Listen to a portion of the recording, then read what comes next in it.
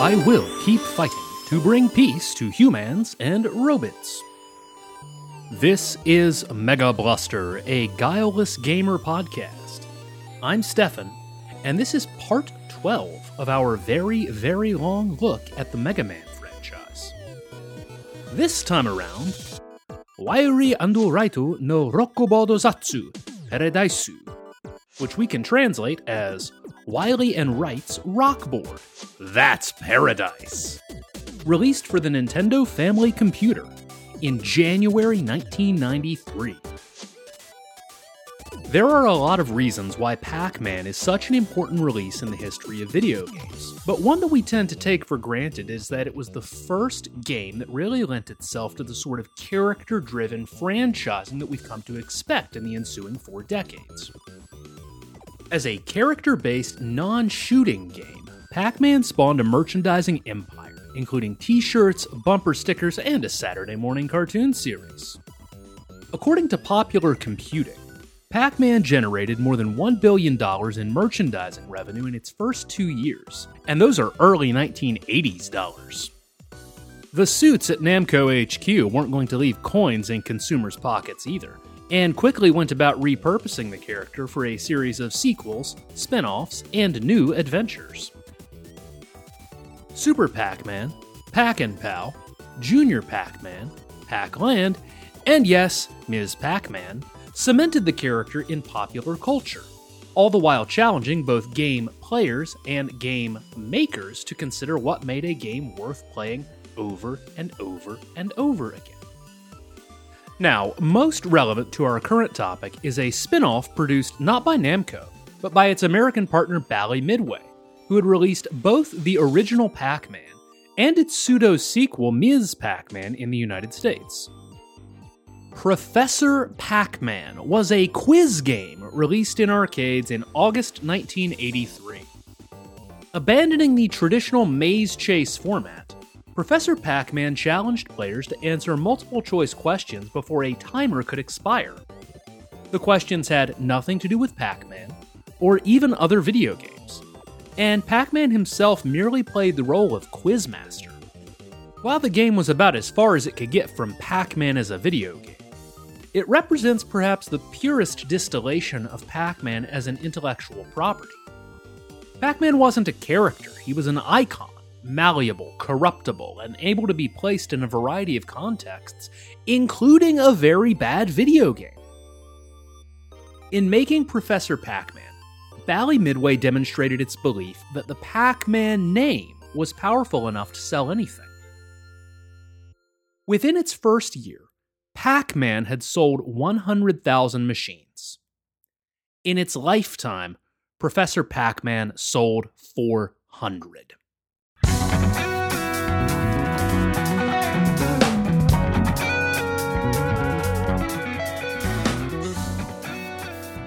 Many dangerous things can happen when a video game company confuses the appeal of its games with the appeal of its brand. Which brings us to today's subject, Wily and Wright's RockBoard. That's paradise! In a year that saw the releases of Star Fox, Kirby's Adventure, The Seventh Guest, Day of the Tentacle, The Legend of Zelda Link's Awakening, Disney's Aladdin, Myst, Virtua Fighter, NBA Jam, Mortal Kombat 2, Daytona USA, and Doom, Capcom led off with a Japan-exclusive riff on Monopoly, starring the least popular characters from Mega Man, released on 10-year-old hardware. It didn't work. Now, when I say that this game, which I will for brevity's sake call RockBoard, didn't work, I mean it. I mean, you should have realized that it didn't work the moment I mentioned that it was a riff on Monopoly. For those of you who don't know what Monopoly is, what rock have you been sleeping under, and is there room for another sleeper under? Monopoly is a nearly 90-year-old board game that began life as a lesson in a theory of economics called Georgism, functionally a variant of socialism. Georgism is named for economist Henry George, and was a theory that argued that economic rent that is derived from the use of land should be shared socially rather than concentrated in the hands of individual landowners. That description is as reductive as it is uninteresting. But what's important is that George's theories were influential in the early 20th century, and inspired significant conversation across the economic ideological spectrum. Now that's exactly what you need when you're trying to craft a board game to appeal to Depression-era Americans yearning for some distraction from their bleak existences. Monopoly represents one of the most effectively marketed game properties of all time, with countless reissues, special editions, branded editions, promotional tie-ins, remember McDonald's, and even video games working overtime to convince families that it was, in fact, a fun game. Monopoly is not a fun game, and neither is RockBoard. RockBoard asks players to select an avatar from a list of 5 characters. There are the eponymous scientific rivals Dr. Light, right in Japan, and Dr. Wily. There's Light's cleaning robot / Mega Man's sister, Roll. And then there are Dr. Cossack and his daughter Kalinka, both of whom were relevant in Rockman 4 for the family computer, and then basically never again. Mega Man himself appears only as an MC on the setup screen, indicating that even though Capcom wanted to sell the game on the basis of his name, they did not want to sully him personally by associating him with it too closely.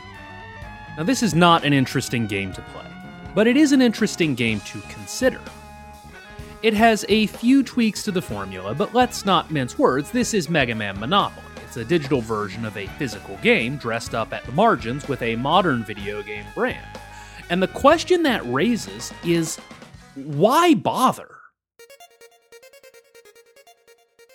Well, in 1989, Taito released Bakusho Jensei Gekijo for the Famicom. Bakusho Jensei Gekijo is, for all intents and purposes, a reinterpretation of The Game of Life, another Milton Bradley board game with roots tracing back to before Abraham Lincoln was elected president. Between 1989 and 1993, Taito released 5 entries in the Jensei Gekijo series, 2 of which were for the Super Famicom.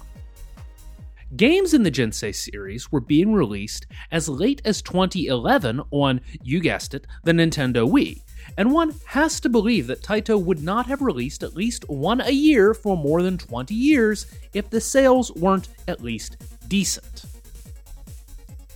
By the time of RockBoard's release, Jensei would have been a proven winner, and in the waning days of the Famicom's Japanese life cycle, trying to grab a little bit of that sweet, sweet board game video game money must have been mighty tempting for Capcom. Clearly the target was appealing enough for Capcom to assign, well, not its C team to the project. Yoshinori Takanaka took the reins as planner, and Akemi Iwasaki provided design services. And both of them would go on to have long careers at Capcom. Despite their efforts, however, the attempt clearly failed. Although when the consolation prize for failure is we continued making Mega Man games while Taito continued reinterpreting the Game of Life, perhaps we can see that sometimes failure has its virtues. But the Jensei series isn't where we begin either. Let's go back further. How many versions of chess, checkers, backgammon, and Go have been developed by how many different companies for how many different consoles? How many developers have suckled at the teat of board game nostalgia as a mechanism of drawing in audiences somewhat familiar with brands that predate the births of their grandparents, but wary of something that you plug into your TV and that they'd seen on the 5 o'clock news would rock their kids' brains? The idea of bringing a board game into the video game medium is entirely natural, much like adapting a novel into a film, or, if you're Alan Dean Foster, a film into a novel. And the idea of smacking a contemporaneously popular video game mascot onto that digitized board game is logical, natural, In 1998, Nintendo and Hudson Soft released Mario Party for the Nintendo 64, a wildly successful video game that repurposed the characters and aesthetics of the Super Mario series for a party game modeled on a board game. You roll dice, you complete minigames, you make your way around a board, you see defeat snatched from the jaws of victory at the whim of a random number generator. It's a board game! And like the Gensei series, there have been a lot of them, and they continue to be successful. Super Mario Party is a favorite game of my 10 and 12-year-old nieces. It has made them love Mario. And so when it comes to the why, I'll go so far as to say RockBoard was a good idea. The concept of RockBoard could work as a franchise builder, as a brand extender. But for it to work, they'd have needed to pick a much, much better game than Monopoly to model it on. Thanks for listening to part 12 of Mega Bluster, our very, very long look at the Mega Man franchise. Music from this episode was sourced from ocremix.org in compliance with that site's content policy. You can find credits and links to the original postings in the show notes. If you enjoyed this episode, please rate and review it on Apple Podcasts or the podcatcher of your choice. If you didn't, send it to people you don't like to make them mad. If you have any feedback you'd like to provide, or if I missed something, you can reach out to clay@guilelessgamer.com. This and other social links are also in the show notes. How long will I keep fighting? How long will my pain last? Maybe only the X-Buster on my hand knows for sure.